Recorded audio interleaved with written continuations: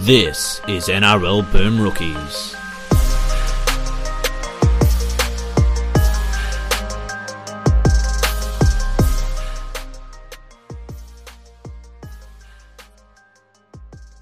Hello everyone and welcome to an episode of Boom Rookies presented by ESPN. I am Matt Bungard and with me today, for the first time of many times this week, it's Nick Campton. Hello.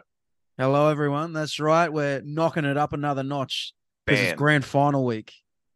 And we gotta stack them up, man. We're bringing you shows every single day from now until Saturday, until match eve. Grand final day eve. One of our most sacred holidays. I like to hang up my grand final tree and put up grand final decorations and listen to grand final carols and things like that. And then hopefully, if I've been a good boy this year, given a grand final on Sunday. I will be going to the Dendy's screening of Footy Legends on grand final eve just to get in the mood. I'm more of the final winter guy myself. Nable's got chops, man. He can act. Mate, Nable's a really good actor. He's really good in the dry. Did you see that they're bringing out the dry 2? Is it called The Wet? No, it's not, and it should be. I made that exact same joke when I found out about it. Man. Fantastic.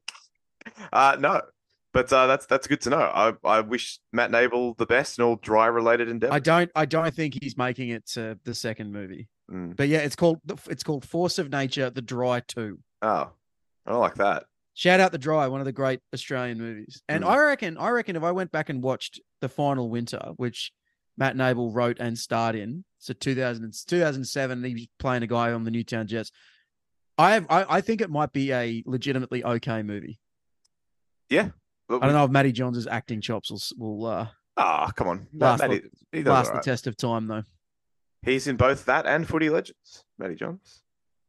The big two. Yeah. Anyway, the big two will be playing on Sunday at Stadium Australia, but we'll preview that game on Friday. So, brief rundown of the schedule. We've got today's show looking back on the weekend. We got Tuesday.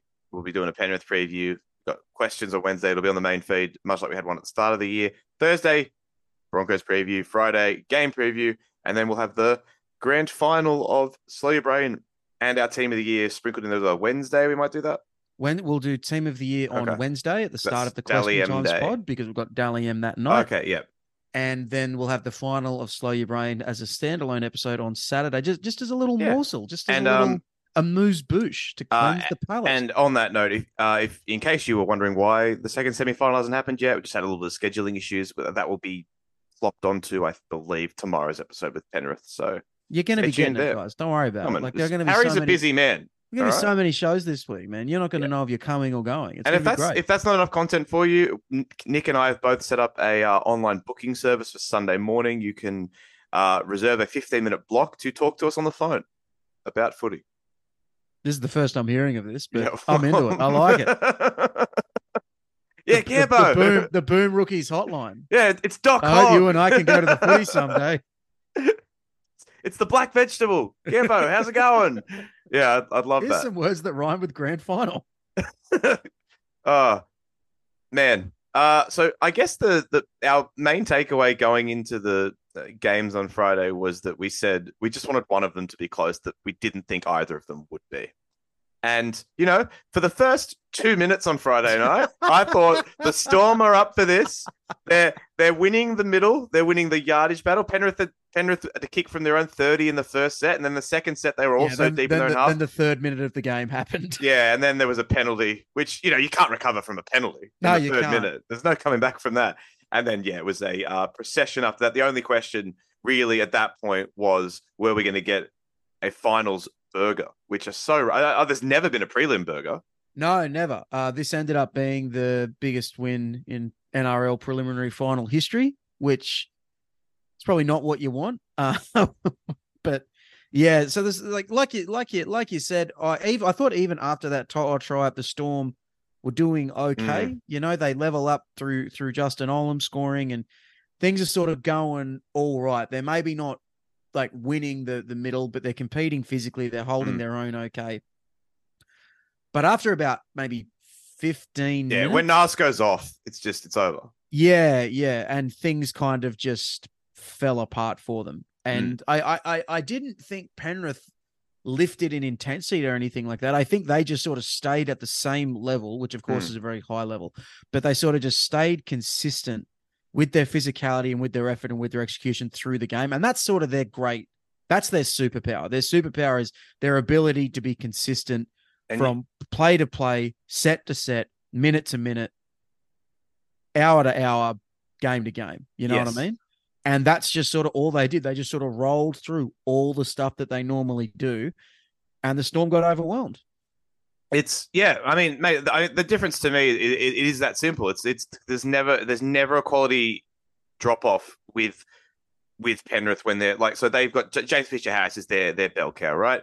He goes off, Spencer Leniu comes on, they don't really miss a step. Whereas when Nelson Solomona goes off and they bring on the still kind of injured Christian Welch or whoever else they brought on, it's night and day. And yeah, after that, they just never really recovered. And I agree. I don't think Penrith had to play all that well to win this one. I thought Isaiah Yeo in particular was really good. Every single run he had was making like 10, 15 meters. And they just executed very, very well. It wasn't sort of like what we've seen from Penrith in the past where they'll end up winning one of these games like 16-6 because they'll have all the ball but just no ability to execute their plays. They just did whatever they wanted every time they got the ball, every time they got down Melbourne's end. And it was interesting because, yeah, they played fine. They played well.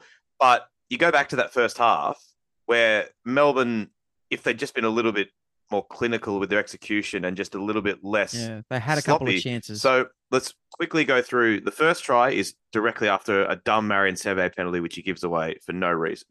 Then the game's tied, and they bomb a try with the line wide open. Leo throws that pass a bit behind Justin Olam. And then after that, it's another try from is it the next try was the next try the needless pass in their own half from Seve, or was it another penalty?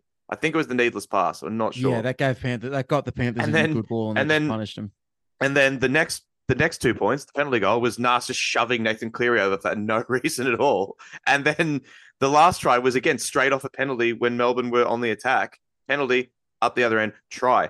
And it was just like 4 or 5 instances in that half where Melbourne did something silly and Penrith made them pay to the maximum degree, which isn't something they've necessarily done, even in this dominant period. They often play with the food a little bit and keep teams around. But for whatever reason, that was just never on the cards in this game. And every single time Melbourne gave them half a sniff, they made them pay. And I think it was telling that you and I, fierce anti-Mexican wave people, could not begrudge the Panthers fans from starting on with 20 minutes to go in a prelim final. I mean, I didn't like it, but you could understand it because it was like, well, yeah, they're bored because they're so good and they're winning by 1,000,000 points. They just forced their Mexican waves. I will not accept. Oh, they were bored, so it's okay. It's a preliminary final, and your team's up by 100. So points. you're regrudging them. Yes, like, I would just be like bathing in the happiness of the moment. They're bored of success. Yeah, I sent this because I wrote about this, and then someone messaged me about it, and I sent them back the video of the Futurama episode with the scary door when the problem gambler goes to hell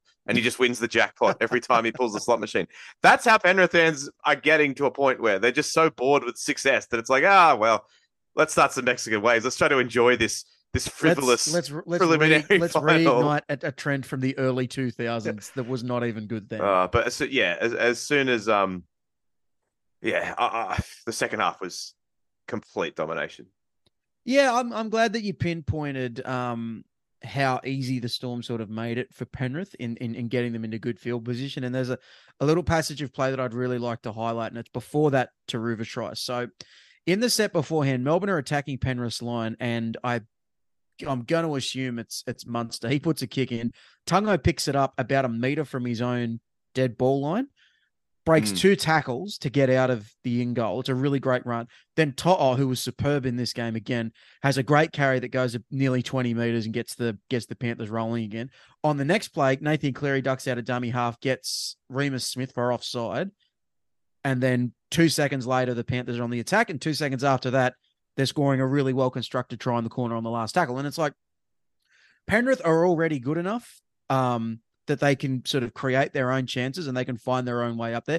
If you give them a saloon passage the way that Melbourne did, either through errors or through penalties or through not being muscular enough to stop them in the middle of the field with all the athletic ball carriers Penrith have, you're essentially rolling out the red carpet for them. You know, you are like, winning is already easy for them. You cannot afford to make it even easier, you know? And I think this Storm performance kind of showed up a lot of the limitations of the side, not just from this year, but from the past couple of years. I think Craig Bellamy has done a great job to stretch the talents of his best players as far as he can.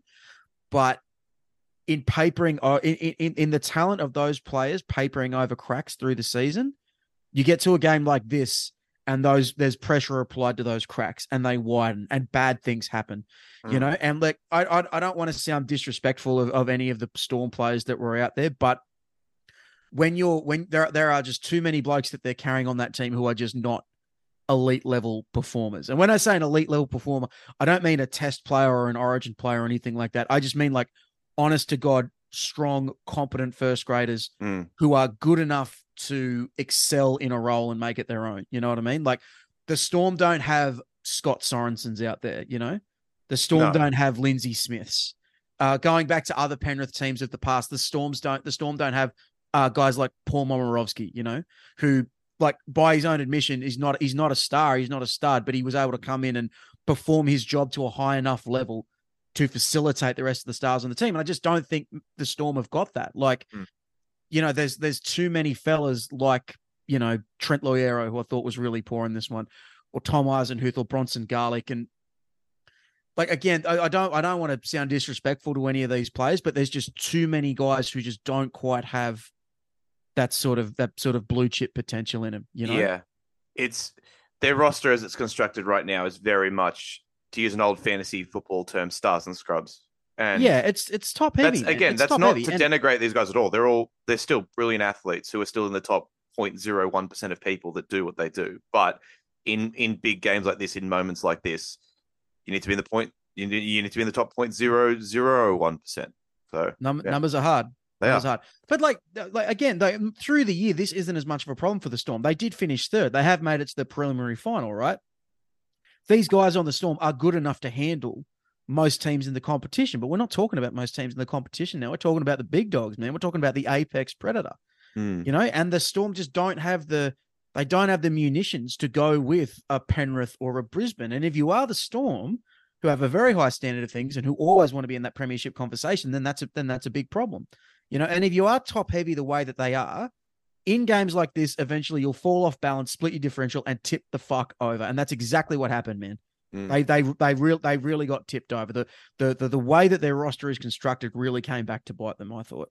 Yeah, mate, completely agree. And this was our big concern when we looked at this game beforehand, was just how on earth are they going to match it with Penrith, with all these guys when they get a roll on? And the answer was they couldn't. They couldn't, yeah. And, you know, I don't know how you solve that, because they lost a lot of veteran talent with those boys that left for the Dolphins last year. They didn't really replace them. I understand a lot of those guys, you might say their best footers behind them anyway, but they were still experienced operators, canny operators in September, guys who knew how to perform in the big, good rugby league men who knew how to perform in big moments, who had big match experience. And I think we did see a lot of that inexperience in this game. And I'm just kind of wondering where they go from here, because like Ryan Pappenhausen's long-term viability in the NRL is up. It is questionable, which sucks because he seems like a great fella and I want him to succeed. But at this point, you can't just assume that he's going to just be coming back and being the guy that he once was. And then you've got Cam Munster, who's, you know, not that old, but there's a lot of miles on that meter, you know, like that's a guy who's been around for a really long time. Yeah, in and big games. I think he was below his best this year. I agree. And then they had Jerome Hughes, who I think had his best year, but you know, it just didn't really line up with the rest of those guys. And then, yeah, Will Warbrick was a bright spot for them, but other than that, it's like, well, Justin Olam was out of the team for 2 months for some reason, and really only came back in because of injuries. Like Nick Meaney's been fine, and but when Olam came back in, I thought Olam, he was probably okay in attacking this one, but defensively I thought he was really poor. And all three of Brian To'o's tries come from Penrith exploiting the space either side of Justin Olam. If you go back and watch that first one again, Trent Loiero gets caught at marker, and look how far in. Look at the gap around Justin Olam. Like if you offer Penrith a nice bullseye like that, they are not going to miss, and they are not going to stop firing. And I think you're right, man. Like most of the time teams invest big in 3 spine players. They have usually it's one of the halves, a fullback and a hooker. Sometimes it changes around. Like Penrith are going big on their fullback and their halves, for instance, and they're trying to save some money with Mitch Kenny at hooker. It's very rare that you see a team pony up big money for all 4. And when one of them doesn't play. Yeah, well, yeah, one of them doesn't play. And the other problem there is if you're ponying up that money for the 4, then all of a sudden your margin for error in your other roster spots becomes minuscule. So you can't afford to have one of your off-season recruits be Tarek Sims and have him not really work out. Yeah. You need to get all the other decisions right to fill out your roster the way it needs to be filled out, So that is the interesting part about where Melbourne go from here, because all these things that we're saying now, they were also true last year when they got beaten by Canberra in the first week of the finals. I think as constructed right now, they are a really good regular season team. Yep. But they themselves know that in the finals you need something extra. And just right now, I just don't know if they have it. I don't know where it's going to come from with the guys that they like. Jonah Pezzett is a guy who's super talented, but he plays a position that they've already abundantly strong in the halves and forward. Like, just get Jonah Eaton all summer. Yeah, I was going to say unless he can play prop, that doesn't really help their situation going forward, and they don't really seem to have. I mean, this is the Storm though, so they could just unearth a couple of monsters that you and I've never heard of, which is inexplicably good. But as it stands, with the way their team is shaped up, I just don't see them being a serious contender to win the title going forward. I really don't. And I think they only got this far because a couple of teams who I think are better equipped to deal with teams like Penrith, such as Souths and Parramatta and the Cowboys, just had weird down seasons where a lot of shit went wrong in the regular season. I think all 3 of those teams are better equipped to be in the spot that Melbourne were in on Friday night, which I think is, which might sound stupid because those teams will miss the finals, but those are teams that I think have a little bit more talent across the board to be able to match it with Penrith. Not that anyone can match it with them, but to not have the biggest preliminary final loss in the history of the sport, basically. Yeah. So those 3 teams you named, I think they all have higher ceilings than Melbourne, but they just couldn't get their shit together week to week. Agree. And Melbourne are very good at getting their shit together week to week, but that's true. We're not in the week to week business anymore, man. No. What did you think of Asofa Solomona in this game? Because there's been a lot of chat going around that, like, when he was out there in that first 17 minutes or whatever, the Storm were going okay.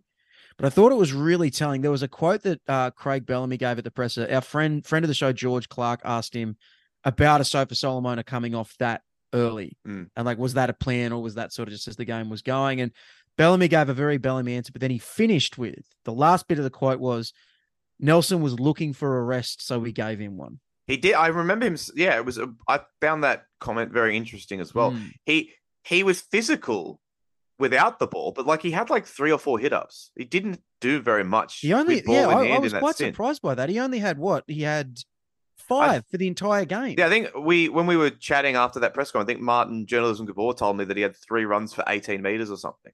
Something comically low in that first stint, I mean. So like Josh King had twice as many meters. Yeah, so I don't know. Like, I understand. I'm not sitting out here saying, oh, you just need to have Nas out there for 80 minutes. But like, he's got to do it. He's got to play a bit more, I think. If they're going to be successful in these types of games, you need your best players to be out there for more than I'm just gonna pull it up. More than 34 minutes in the whole game. They need to find a way to get more out of him. I thought it was interesting the language Bellamy used that Nelson was looking for a rest, so we gave him one. And looking at that push, is that alluding? I was going to say, is that what he's alluding to? I think so. I was working on a story during this presser, so I wasn't a part of it or whatever. You were locked in. So you were locked in.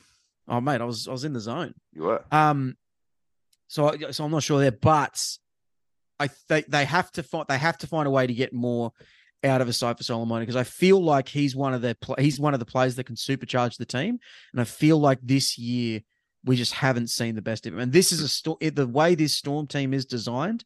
They need to get the best out of him. Absolutely. They need as much out of him as he can possibly give. Yeah. But mate, honestly, sometimes it is just as simple as they don't have as many great players as they used to. I think. That's just the reality we're at with the Storm. Oh well, they've had a lot of success. I can see a single tear rolling down your cheek. Oh man! All right, moving. We'll talk more about the Panthers later in the week, of course. But got a whole show. All the usual suspects turned up. Brian. Did Isaiah Yeo play well in a prelim? Did he grow up? Yeah, Isaiah Yeo was really good. James Fisher-Harris was superb in that first stint. I thought he was the one who sort of stayed steady with his physicality that helped the Panthers get the ascendancy in that regard. And I also thought his passing, which is a really underrated part of his game, was just excellent. Go watch again those first two tries, and you won't believe it. It's Fisher-Harris going deep into the line, throwing a great pass out the back, creating all that space for his outside man. Isaiah Yeo gets all the raps for what he does in the middle for the Panthers, and rightly so, but I don't think Isaiah Yeo can do what he does if Fisher-Harris doesn't do what he does. So, a perennially unsung hero, even though he's already pretty sung. It's crazy how dominant they are, man. Like, looking at the stats again, like if you take out their halves, so that's Luai, Cleary, and Cogger, who obviously came on because they were able to give Luai rest, and you take out Mitch Kenny and Luke Garner, who played 10 minutes. All their other remaining players, bar one, made at least 100 meters. Like, they just... Is that good? It's not bad. They're just so dominant. I've never seen anything like this, and like I don't know if we ever will again, because I just don't understand how they're just always the fittest team. They're always the strongest team. They're always the most physical team. No one ever gets fucking hurt. No one ever gets tired. No one ever takes a backward step. They're just a finely tuned rugby league machine. We were trying to get Toto after the game to talk to him about the hat trick. And someone said, he was limping around and he didn't end up talking to anyone because, he was a bit busted up or whatever. And he was limping around. Apparently his calf's no good. He's not going to play. He might not play next week. And I said, Toto's like that after every game. After every game, he looks like he's been in a car crash. And guess what? He plays the next week. Brian Toto's not missing the grand final. I will exclusively reveal on Boom Rookies on Monday that Brian To'o is playing in the grand final. 100%, mate. You would have to lock him up to stop him playing in the grand final. You know what I mean? Like, Bellamy made another really good. He was in a surprisingly jovial mood. I wouldn't say jovial, but I just thought he made some really good. What are you, the adjective police? I'd do well in that job. You would. He made a good point about the Panthers. Someone said, "Are they better than they were last year or the year before?" And Bellamy said, "I'm not sure if they're better, but they're getting better at playing their game and playing their way." And I actually think that's what this Penrith side, that's what they might have over the 2022 and the 2021 teams. Like, the 2021 team is probably their most talented, and then 2022 is not far behind. But this team just knows exactly what it's doing every single minute of every single game because they've just been doing it for so long now. So even if, they're not as talented as they were when Viliami Kikau and Matt Burton and a couple of other, and Api Coruscant and a couple of other blokes were there, machine is the word, and every single part of the machine is operating at peak capacity, and every single part of that machine is geared towards one goal and one objective, and they have become so expert in playing their way. And I never go into a big Panthers game thinking, well, the Panthers aren't going to be able to get their game on. The Panthers they're not going to know what they're supposed to do in big spots or whatever. Everybody knows what's going on at all times. You're familiar with the ship of Theseus, right? Yes. Okay, so in 2039, when Nathan Cleary Jr. Maybe explain to the listeners who aren't familiar with the ship of Theseus what the ship of Theseus is. Okay, so it's a thought experiment regarding a boat, right? And it's basically this boat sailing across the ocean, and every now and again you take out like one piece of the boat, like one plank of wood or whatever, and replace it with a new one. And then the argument is that by the time you get to the other end of the voyage, you've replaced every single piece at least once. Is it still the same ship that it began with? I say that it is. I don't know what you think. But the point is, Penrith, depends who's sailing it, I guess. But like Penrith, I feel like they can keep replacing these guys forever, and only a couple of them are truly irreplaceable. And even then, like, as long as you don't lose all of them at once, you'll probably be okay. So it's just like, this isn't like other dynasties in the past. Or maybe dynasty is the wrong word because it's really hard to win back-to-back comps. Very few teams have done it, but it really is just so different to anything we've seen before. And there's no reason to expect that when they lose Stephen Crichton and Spencer Leniu, that they're not just going to unearth a couple more gems. There's no reason to expect it because they lost Bill Kickout, they lost Matt Burton, they lost arguably the best hooker in the game, and it just doesn't matter. None of it matters. Like it's fucked. I've never seen anything like this, and I think they're now getting so good that like even now, like I still got pushback from some of the older people on the internet last year after they won the grand final very handily. I said they're the best team that I've ever seen, and I still got some pushback from people. Well, I said that I've seen, so I haven't seen the early 80s Eels or the 1950s Dragons, but I'm prepared to say they're the best team ever, including teams that I haven't seen if they win it again this week. Yeah, if they win on Sunday, they have a more than fair claim to being the best team to ever play this sport. Yep. Over a multi-year period. Because the things that they're doing, like Wayne Bennett had some great Broncos teams over the years. And that single season were maybe better than the Panthers' best, but they never won 3 straight. Neither did any of Trent Robinson's Roosters, neither did Tim Sheen's Raiders. You know, Jack Gibson's Eels did, but we're talking about a different sport back then. And then before that, for a team winning 3 straight, you've got to go back to the Rabbitohs of the late 60s and early 70s, or the Dragons from 1956 How to dare you bring that up? We didn't win 3 in a row. Oh, didn't you? We went 67, 68, lost in 69, 70, 71. Right. Sorry. That was a team making 4 grand finals. Poppy Bungard has still not forgiven Balmain for their tactics on that day. I got mixed up with teams making 4 grand finals in a row. So of the other teams to make 4 grand finals in a row, the Eels are the only other team to win 3 of them. Like the Storm made 4 grand finals in a row, but they lost 2 of those grand finals, and it came out later that they were over the salary cap by miles and miles. You know, so we have to go back 4 decades for the only other time that this has happened in the limited tackle era. Yep. Like the 56 to 66 Dragons. I'm not one of those people who's like, oh, they were just playing a bunch of fucking plumbers, so it doesn't count. I'm not one of those guys, but they were playing a different sport to what we're playing now. Not just in terms of the way players trained and how much more athletic they are these days. Unlimited tackle football is a completely different sport. It sounds wild that was just a thing for ages. I know, for years and years and years. There's probably still been more unlimited tackle football played than there has been tackle football there would played, be, which is crazy. But that's the point. The point is we have to go to the very limits of human memory in rugby league to find a team to compare this Panthers side to, you know, and they are just bending the fucking fabric and reality of this sport to their will because so much of rugby league is designed to stop something like this from happening. You know, the final series is high variance. The salary cap's supposed to get, you know, parity, all that stuff. And it's weird because this shit is not meant to happen. No, it's not. And it's like every team spends millions on analytics and sports science and you know, facilities and all this shit. And yet they're just so much better at all of that stuff than everyone else. It doesn't make any sense. Yep. Defies logic. And if they win on Sunday, I reckon they could credibly call themselves the best ever, but they got a big job first. That's right, because they got a big job ahead of them. Another well-rested team going into this Sunday will be the Broncos. They took Adam Reynolds off with 20 to go. The victory cigars were well and truly in the mouth as they put the Warriors to the sword. I thought Brisbane left points out there. I really did. And I don't want to spend too much time on it because every 3 months someone's torn to. No, I don't want to spend too much time on it because, like, why has there been 3 days of discourse about a forward pass in a game that a team won by 1,000 points? It was very forward. It was, but like, who gives you shit? Oh, it's a whole different game if they score there.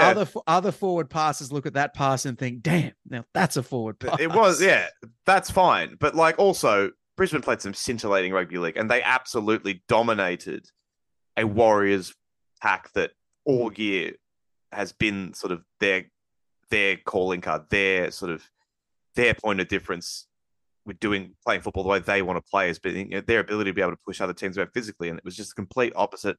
And then from there, the platform that Brisbane built on. I mean, we did talk about the talent difference in that back line, and it was just clear to see.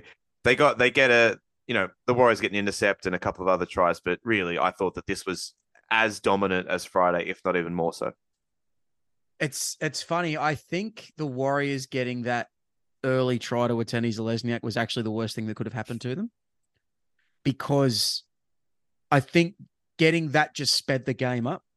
And the game kept speeding up when Billy Walters got his try, and it kept speeding up when Ateni Zalesniak got his second. And all of a sudden, it was this absolute breakneck pace. And, guess which team in the entire league loves playing at a breakneck pace more than anybody else? Oh, maybe more than any team. Is I've it the ever one seen. with a bunch of psychos who run really fast and try to score every time they get the ball? Yes, Oh, it's that one. fantastic. It's that one. And then Brisbane just like rode the Lightning for like 20 minutes, and it was absolutely insane. I don't think I've ever seen a team play that fast, even in the Vlando Ball era. And this game actually reminded me a lot of Vlando Ball. Like it was on a really, really, really quick deck up at Suncorp, and it was just fast. It was like run and gun, and the Warriors just could not go with them.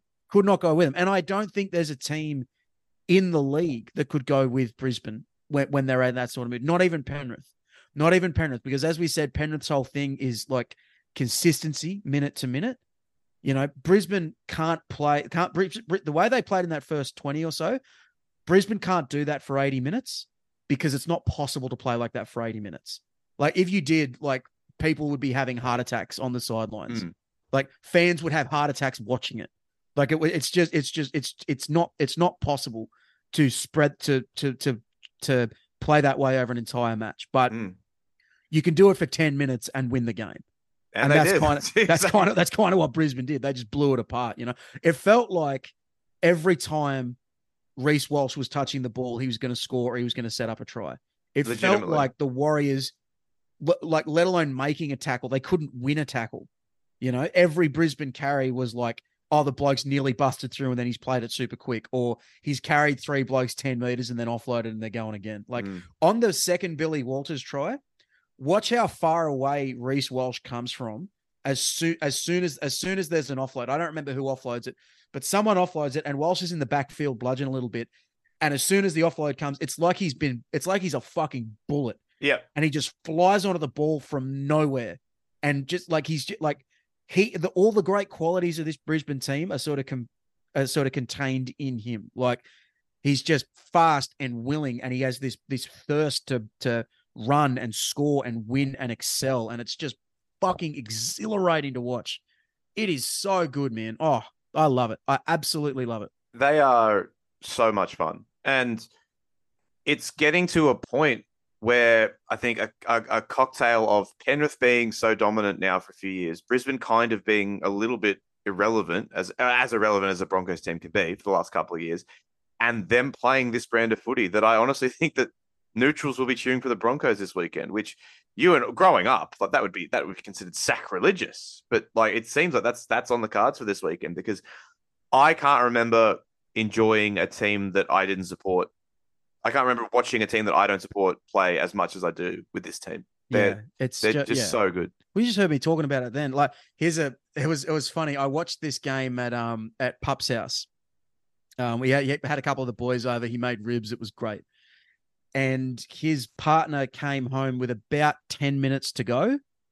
She'd been at the pub with some of her friends. They got engaged recently, so congrats to Pup and Maddie. But good work, Pup and Maddie. Yeah, but so Maddie's friends took her out, and they had a couple of drinks and all that sort of thing. And a few of them came back to Pup's place with about 10 minutes to go in the game. And there was a bit there where it was broken play, and Walsh put a little kick in, and like we had music playing and stuff, so we couldn't hear the commentary. But we thought he was scoring. It got called back for something earlier in the play.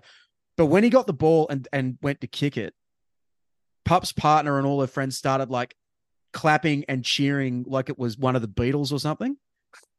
And then afterwards I said, wow, it's like one of the Beatles or something. And they said the Beatles were 50 years ago, Nick. It's time to move on. They made me feel old.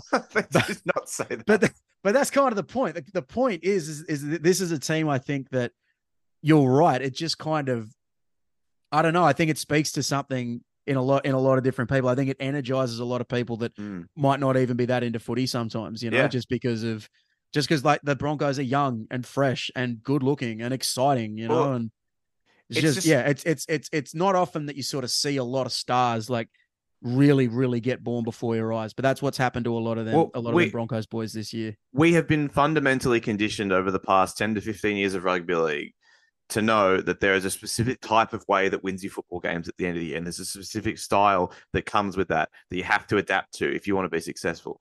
And none of that is what Brisbane subscribed to. It's not meant to be this ridiculous, open, almost touch football-esque sport where you've got this this child who just runs faster than any person that you or I have ever seen. This handsome little boy. Yeah, every time he just gets the ball, something cool happens. Like, it's not meant to be like that. You're not meant to be able to just have this behemoth in the middle of the field who every single time he takes a carry early in a set just puts you on the front foot for that entire set because he's so good at knocking defenders over and getting up and playing the ball. That's not how any of this stuff is supposed to work. Finals footy especially, it's supposed to be a grind. It's supposed to be a war of attrition. It's supposed to be about who blinks first. But these pricks will blink every set. They don't care. They'll just do what they want to do. They'll just try. And if it doesn't work, They'll do it again. They'll just keep. The only grinding that's happening is on the dance floor at the Caxton. Exactly right. You know what I'm saying? And it's like, well, oh shit. Well, that play didn't come off. It's all right. We've got another 75 minutes to try and score a try out of nothing, and they'll do it 4 or 5 times in a game, and then that's it. Yeah, they're like wild boys, man, and they play that way. But I never feel like. I always feel like they've still earned the right. You know what I mean? Like, well, they've still got Carrigan, Haas, Flegler, even Ricky. All these dudes are like. Haas has always been amazing, but Carrigan in particular, the last 18 months, been brilliant. And then guys like Ricky, Billy Walters, these dudes are playing career best footy. Career best, and it's not even close. Like, no one, even Kevin, probably never thought Billy Walters could play this well. Like, this guy was playing halfback for the West Tigers like a year and a half ago, and now he's starting a grand final as the better of the two hookers. Like, now group chats across the country are lighting up with the phrase Billy Walters, Clive Churchill, Ruffy. You're hearing it more and more, and I'm into it. Me too. It's a narrative-based award. To get back to my earlier point. This doesn't feel like Vlando ball when you could just spin it wide and stuff was always going to happen. Like, Brisbane they're still doing all the right things in the middle of the field. Like, Payne Haas, 19 runs, 217 meters. Like, what the fuck? Are you serious, mate? Like, Tom Flegler, 19 runs for 151. Pat Carrigan, 13 for 122. Keenan Palacia, 19 runs, 146 meters. Like, come on, bro. What is this shit? What are they doing up there? How is this happening? Because we do sometimes somewhat sarcastically use the phrase "earned the right," but it is obviously true in this sport. Yeah, you have to be able to win the middle before you can do all the fancy shit, and they always do that. And it's quite funny. I think of that clip from when Bart becomes the "I don't do it" boy, and then Conan O'Brien says, "Sit perfectly still, only I made it." That's them. They're like, "Hey, don't you try to play like us." Only we may throw the ball wide to Reece Walsh on tackle 2 and score a try from our own 20-meter line. You just have to play normal footy and get smashed by us. And that's what happened. And you're going to like it. And look, we could talk about the Broncos all day. Maybe we should stop because we do have a whole Broncos preview show later in the week. I have a feeling the Broncos fans will not mind if we go. Okay, if we just talk about the Broncos. Well, I feel bad that we've not mentioned the Warriors at all. Salivate over the Broncos. But, yeah, can you find positives from this if you're? It's a great season. I think so. Mate. It's a great season. I think so. Mate. Well, it is a great season, and I also think they maximize their level of talent this year. And I think and just because the ending sort of sucked a little bit, that doesn't change the journey. Yeah, and I think before this game, when they just sort of had the coverage on at TV, and I was at Pup's place, and a couple of the boys were there or whatever, it felt to me what grand finals feel like. It really did. Like, I was really, really getting amped up, even though I always thought the Broncos were going to win and all that.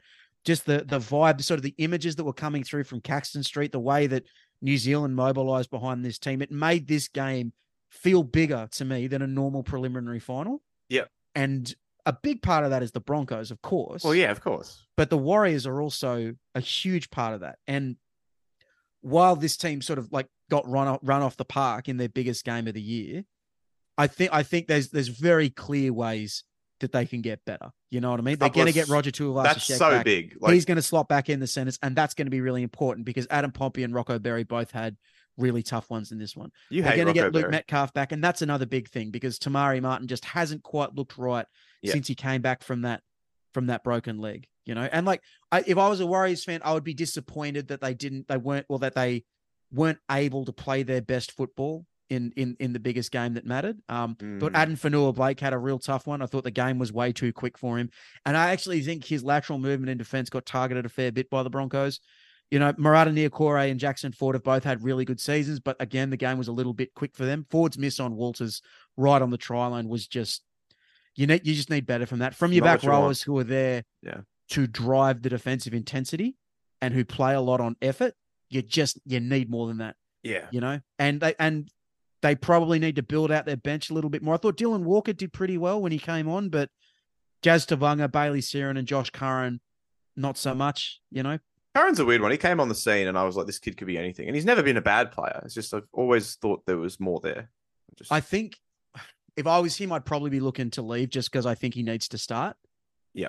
He's capable of providing an impact off the bench or whatever, but I think he's at his point in his career where he needs to start. But the Warriors, they just sort of weren't able to play their sorts of game, and the match kind of got away with them in the sense that it didn't turn into the style of game that they needed it to be successful. I do think it's promising that after that fucking blistering 20 minutes where the Broncos scored, I think it was 4 tries in 30 seconds. That's correct. The War, they didn't go away. They did get the last one before halftime with Montoya. And I actually thought in the first 10 minutes of the second half, they were kind of maybe not getting back in the game, but looking a lot more comfortable. They were going set for set a bit more, and they were looking like they were just working their way into it. And then obviously the Reece Walsh forward pass happened, and then from there it was a bit more of a Broncos procession. I'm not like screaming that the Warriors were robbed or whatever. The Broncos almost definitely go on and win this game in a similar fashion. It kind of just hastened the inevitable. But I do think that, I don't know, it just would have been nice to just see it happen naturally rather than having it accelerated. You know what I mean? I guess. Because it really did take the wind out of the sails and all that sort of thing. Again, the Broncos win this game anyway. No worries. They still had gears to go to and all that. It's just, I don't know. It's just shit. And it's shit because it just empowers some of the worst aspects of rugby league discussion. Yep. We spent 2 days talking about a forward pass in a blowout and not about how Reece Walsh is the prince. It's just so funny that, it's a different game. And I guess, but like one of those teams was infinitely better than the other on Saturday night in the game that I watched. And yes, it was a forward pass.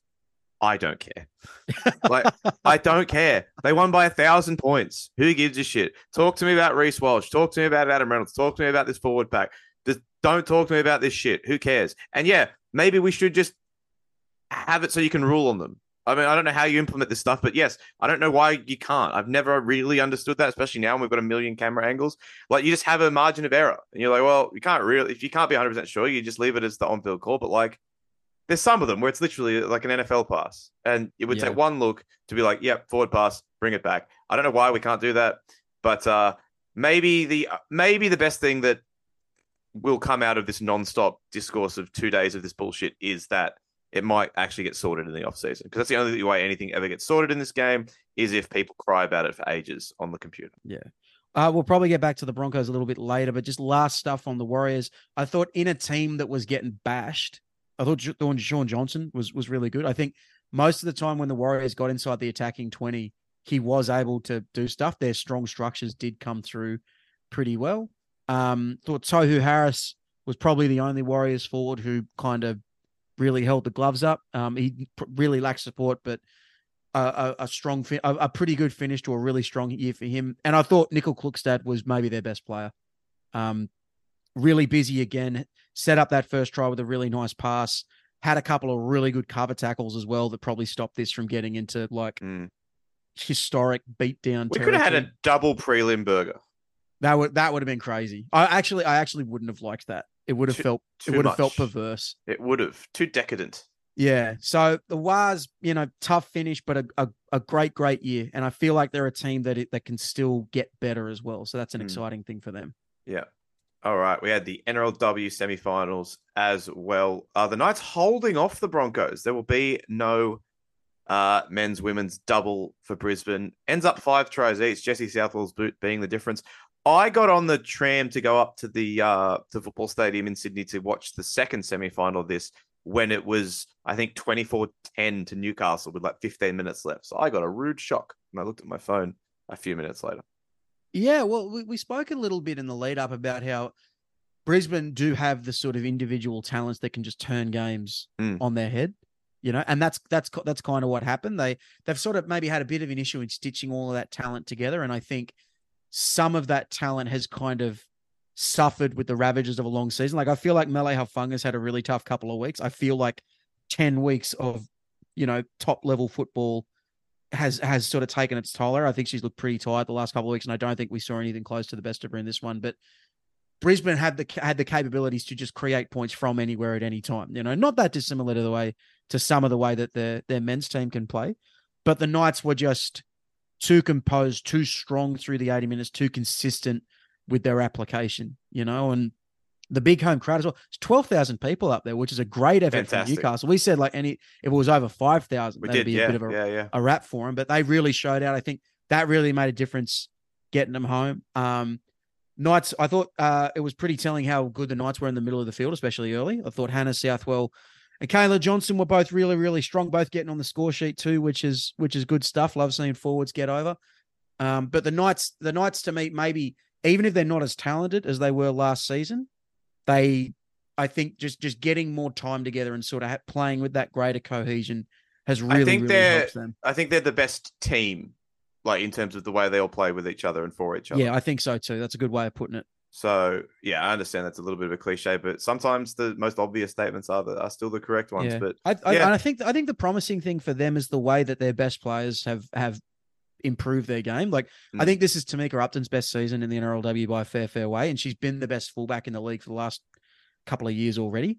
But I feel like she's gotten much better as a ball player. She's really got that balance between sort of organizing and running the ball. The combination that she has with Jessie Southwell is fantastic. Southwell herself has really improved. I think we put so much pressure on her because of how good she is and how capable she can be. But and she probably had a bit of a tougher start to the year. Slow start, but that's all right. But didn't play great. Didn't play great in the Origins either, but that's okay. Yeah. But I feel like she's really grown into herself as this season's gone on, and kicking 6. I think it was 6 from 6 off the tee from her as well, which is I think that's still. I think there's some better goal kickers now than when the competition first started, but that's still such a bonus when you can. Absolutely. Well, I think Ali Brigginshaw kicked 2 from 5. Yeah, and that's so it does go a really long way, and I guess that's it. Brisbane are very good at the big things, but Newcastle are good at the big things and the little things, and when you come right down to it, it's the little things that make up life. That last try was very Raiders men's-esque. Just a weird kick that pinballs off 16 people, ends up with Ali Brigginshaw. It's not a fluke if it happens all the time. But yeah, very exciting finish to that one. Brisbane can't just short, but the Knights will not be playing the Roosters like we all thought. I went up there, not 12,000 people at Allianz Stadium, but I was there, and I think Riley Jorgensen might be my new favorite player. Just like, oh yeah. She was just an absolute, think Corey Hughes level, just being a little shithouse in that second half when they were trying to grind that game out. Fantastic stuff. And it's weird, right? So often when you have the much more fancied team lose a game like this, it's because they bombed a bunch of tries or they couldn't execute.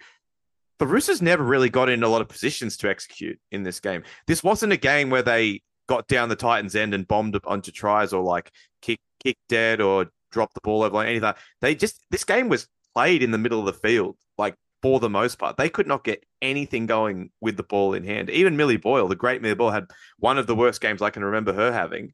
And the Titans just hung in for this grind from minute one. They had a clear game plan of we're going to hold on for dear life. We're going to slow things down. And good luck to you if you can beat us. And I'll tell you who had a really slow start, but probably ended up being their best player was Ivana Polite, who was really shaky at such that really bad miss. Yeah. That really bad drop kick, which led to the penalty right in front of him. I was shocked the Roosters didn't take the 2 at that point, by the way. But anyway, and then in the second half, I thought she was really key to getting their attacks on the front foot. Brittany Brayley, she went close to scoring earlier in the game and then gets the opening try. And then from there, they just managed the game really well. It was...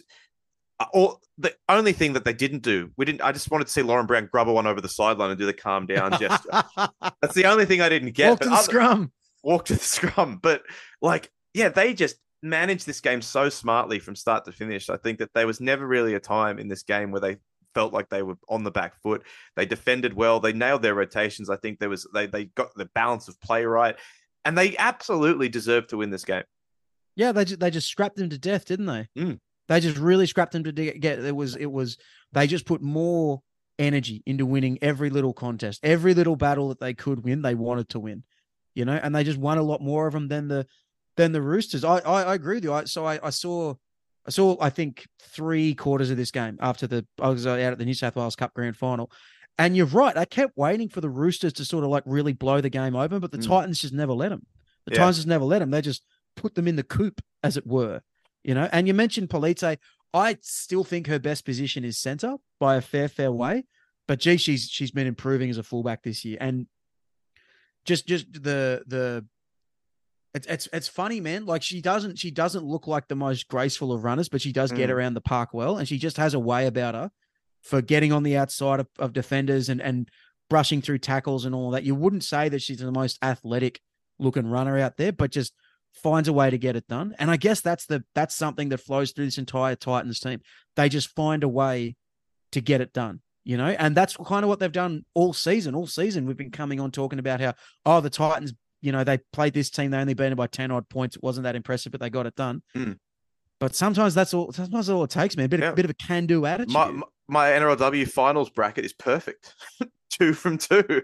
Look at this. Look at you. Good. Look at this guy. Have you got a perfect bracket for the men's? No, I got Roosters Storm wrong. You're close. Yeah, that's the only one though. Real good effort. They were great, and then just saw this game out. Interesting though, this is now like the second year in a row where the Roosters have been almost unbackable favourites, and they've had a really bad performance. Yeah, it's interesting, isn't it? And I wonder, like, look, let's call a spade a spade. The media pressure on a coach in the women's game is never going to be anywhere close to what it is in the men's game, or maybe it will be in time, but it's not now. But maybe John Strange should be under a little bit of pressure, because I don't think you can be a team with so much talent and just lay an egg 2 years in a row in the finals. I understand that. I do think that premiership last year in 2020, the first 2022 season, will buy him a lot of credit, because he did a great job to get a pretty busted team to fire up in the finals and then win the grand final. But yeah, it is an interesting one. What do you kind of put it down to? Because this was not dissimilar to that Knights Roosters prelim last year. Oh, sorry, the Para Roosters prelim it wasn't. last year. Is a lot of it, how much of it can just be down to thinking they're going to win? I think it has to. I honestly think it has to be a fair bit, because that was kind of the read that I got. So you didn't earn the right, the Sydney Roosters in this game.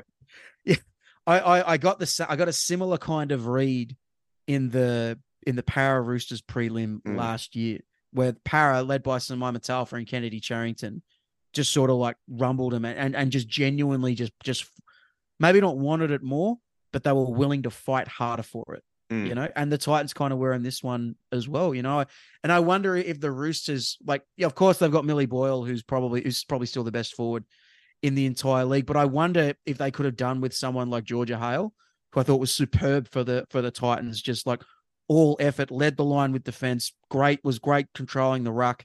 Maybe that's the sort of presence that they need on the team, you know what I mean? And not more firepower, because they got plenty of firepower, they got plenty of creativity, even though they didn't score any points in this one. But maybe that's what they need. Maybe they need just like a little bit more grit to go with some of the glamour. It's interesting. There was a quote, not a quote, sorry. There's a tweet. John Strange hopes the NRLW looks at a different final system next year to give the top 2 a chance.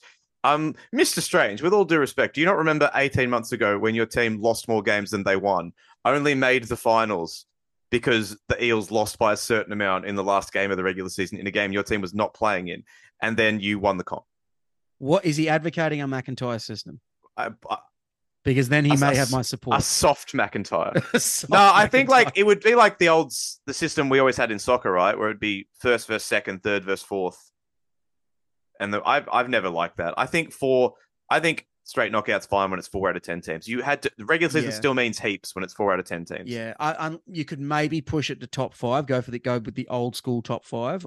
One gets a week off. Yeah, major semis and minor you semis. could sell me on I wouldn't mind that. I feel like half the teams making the finals is okay, but it can't be any more than that. Yeah, you could sell me on the 1v2, 3v4 if it was still like a 6-team competition, because I hated the fact that 4 teams made the finals, and at least then you would get a little bit of extra reward from being in the top 2. But when only 4 teams are making the finals out of 10 anyway, I feel like you've already got that reward by being there, because it's much, much harder to make the finals when it's 4 out of 10 than it is 4 out of 6. So I don't know. I'm fine with it the way it is. And again, you and I have never been gigantic fans of finals games that don't end with teams getting knocked out. So that's right. Yeah. But I got to tell you, man, just massive ups to the Titans. I think this is their first. I think this is the first time a Titans team will play in a grand final, in like a senior grade grand final. They've had Queensland Cup teams make grand finals, but that's feeder clubs, so those clubs have their own identity. Prelim in 2010. It's a little bit different. Yeah. But grand final, bro. Man. The Gold Coast Titans are going to play on grand final day for the very first time, and that's fucking awesome. All 10 of their fans must be so stoked. You know who else is playing on grand final day, Nicholas? Who else? The Grand Old Club. They did it. Go and write another 30,000 words about your loser North Sydney Bears, Campton. Cop that.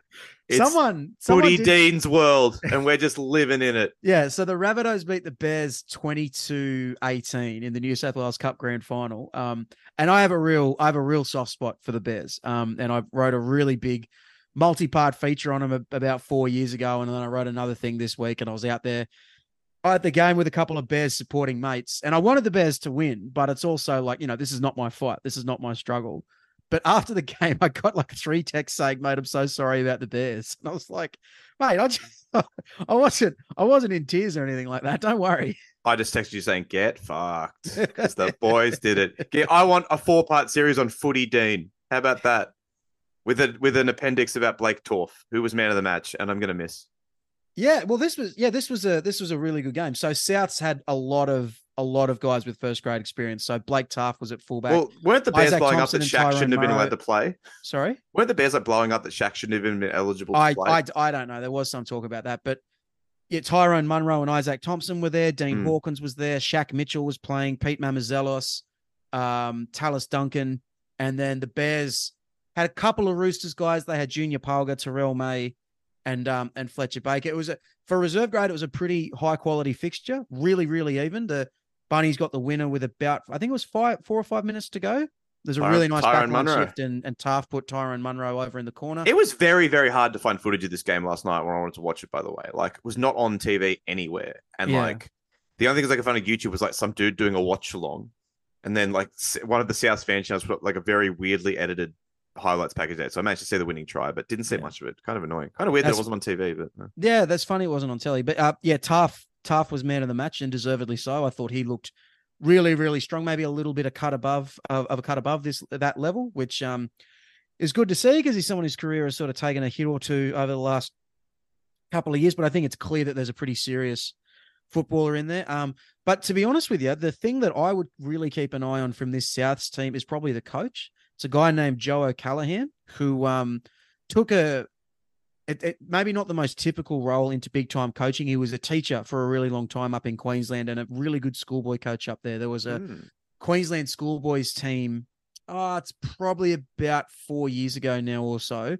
And it was a team that had Reece Walsh and Hamiso Tabuai-Fidow and Xavier Savage and a bunch of other guys who have since gone on to the NRL. And Joe O'Callaghan was the coach of that. From there, he came into the South system. I think he coached a little bit of junior rep stuff, and then Jersey Flag, and now New South Wales Cup.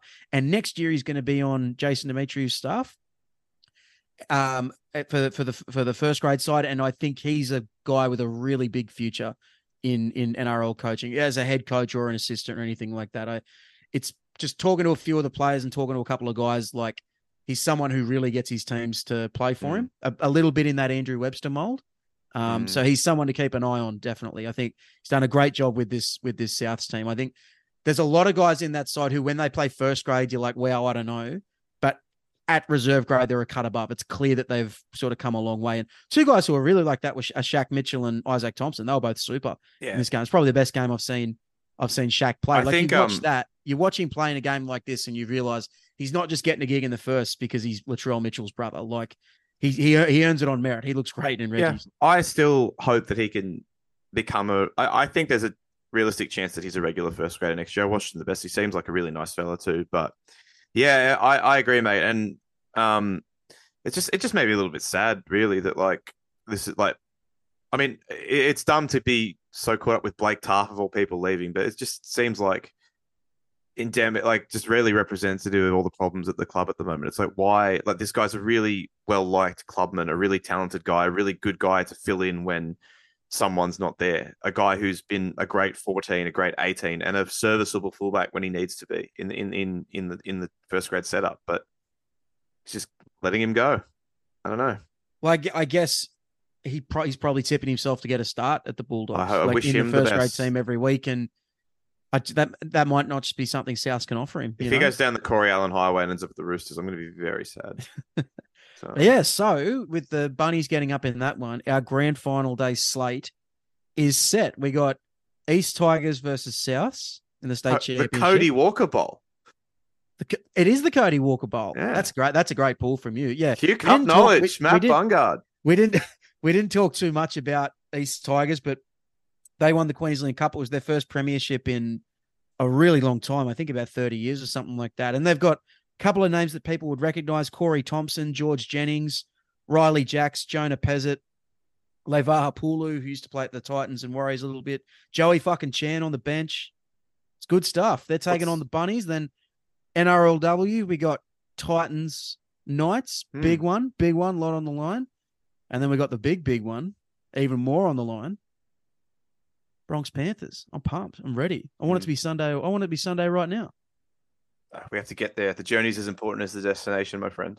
That's right, brother. That's what Grand Final Week's all about. Grand Final Week is about hearing something and then just saying that's what Grand Final Week's all about. Braden Torpy is such a great rugby league name. Braden Torpy, that's what Grand Final Week. I'm looking at the East Tigers team. Cole Guy, is he related to Maverick? Yeah, I think he is. Okay. Good work, Cole. They have 2 Tristans in their starting team. Double, yeah. Double Tristan. There you go. All right. Well, we're going to get out of here, but before we do, thank you to the people in the top 2 tiers on our Patreon subscription service. You get access to a Discord server, entry into next year's Coltrane Cup, merchandise discounts, and you'll get like 14 podcasts this week. 14? 27? Yeah, as many podcasts as humanly possible. 800 podcasts. So, yeah, if you want to support us, patreon.com/NRL Rookies. And thank you to Chris Avnell, Dave, Rocky and Rafi, Stu, Wayno the Old Coot, 2041 Rookie of the Year, Panther Star, Methamphetamine Rules, Alex Sergicomi, Broncos legend, Adam Reynolds, it's all caps after you, Bruce the Pom, Bullet Tooth Tony and his good friend Desert Eagle, 0.50, Butsy, Chewbacca Snuffleupagus, Dan Cullinane, Death Taxes, and Reece Walsh cramping up after scoring a stick try. Do it for Stacey Jones. Well, if they did, Stacey Jones is now dead. Doc Hogg, an anonymous backer, Ed Burton, Frankie. I also went to school with Bungard. Jason, Joe, Joel Wrigley, John, Josh Brandon, kicks us out of the comp, Lachlan Hancock, Ladrick, lifelong Dolphins fan, Luke Charles Smidwell, Mads, Taylor's version, Man, Haas, To'o, Drinkwater, Matthew Duggan, Michael, a boom, boom, boom, and let me say, well. Murray, Mr. Beefy, Morgan Watkins. My name is Matt Bungard and I love Taylor Swift. My ding ding dong is hard and I am sad. Never trendy. Pat McManus, Pete Fulcher, Reece Brown, Roxanne Clark, Score Swan, Stuart Sack. See you in Vegas. Shanta Ty. Thank you to Chris Abnell, Dave, Rocky and Ruffy Stew. The Black Vegetable. The outro music is a vibe on 1.75 times speed. Thor, Tom Hardy, Was and Westlife Podcast and the Pasco Fiasco. Thank you so much for your support. Everyone in the lower tiers and everyone who just listens. Thank you as well. Was there a couple of new names in there? So like, I know we have new names every week. Yeah. I know that's the game, but was there a couple of extra ones? No, we've got a couple of new patrons this week, as we always do in Greatest Games time, but none on the shout out tier. So, but I love all of you equally. You want to give Greatest Games one more plug? Oh yeah, we did Storm Warriors. It's actually a very good show. As opposed to all our other shows. Yeah, most of them are crap. I was just happy. So we've got a listener of the show. I'll keep him anonymous, but he's a sound engineer. Like he edits stuff like genuinely movies and TV shows and stuff like in Hollywood.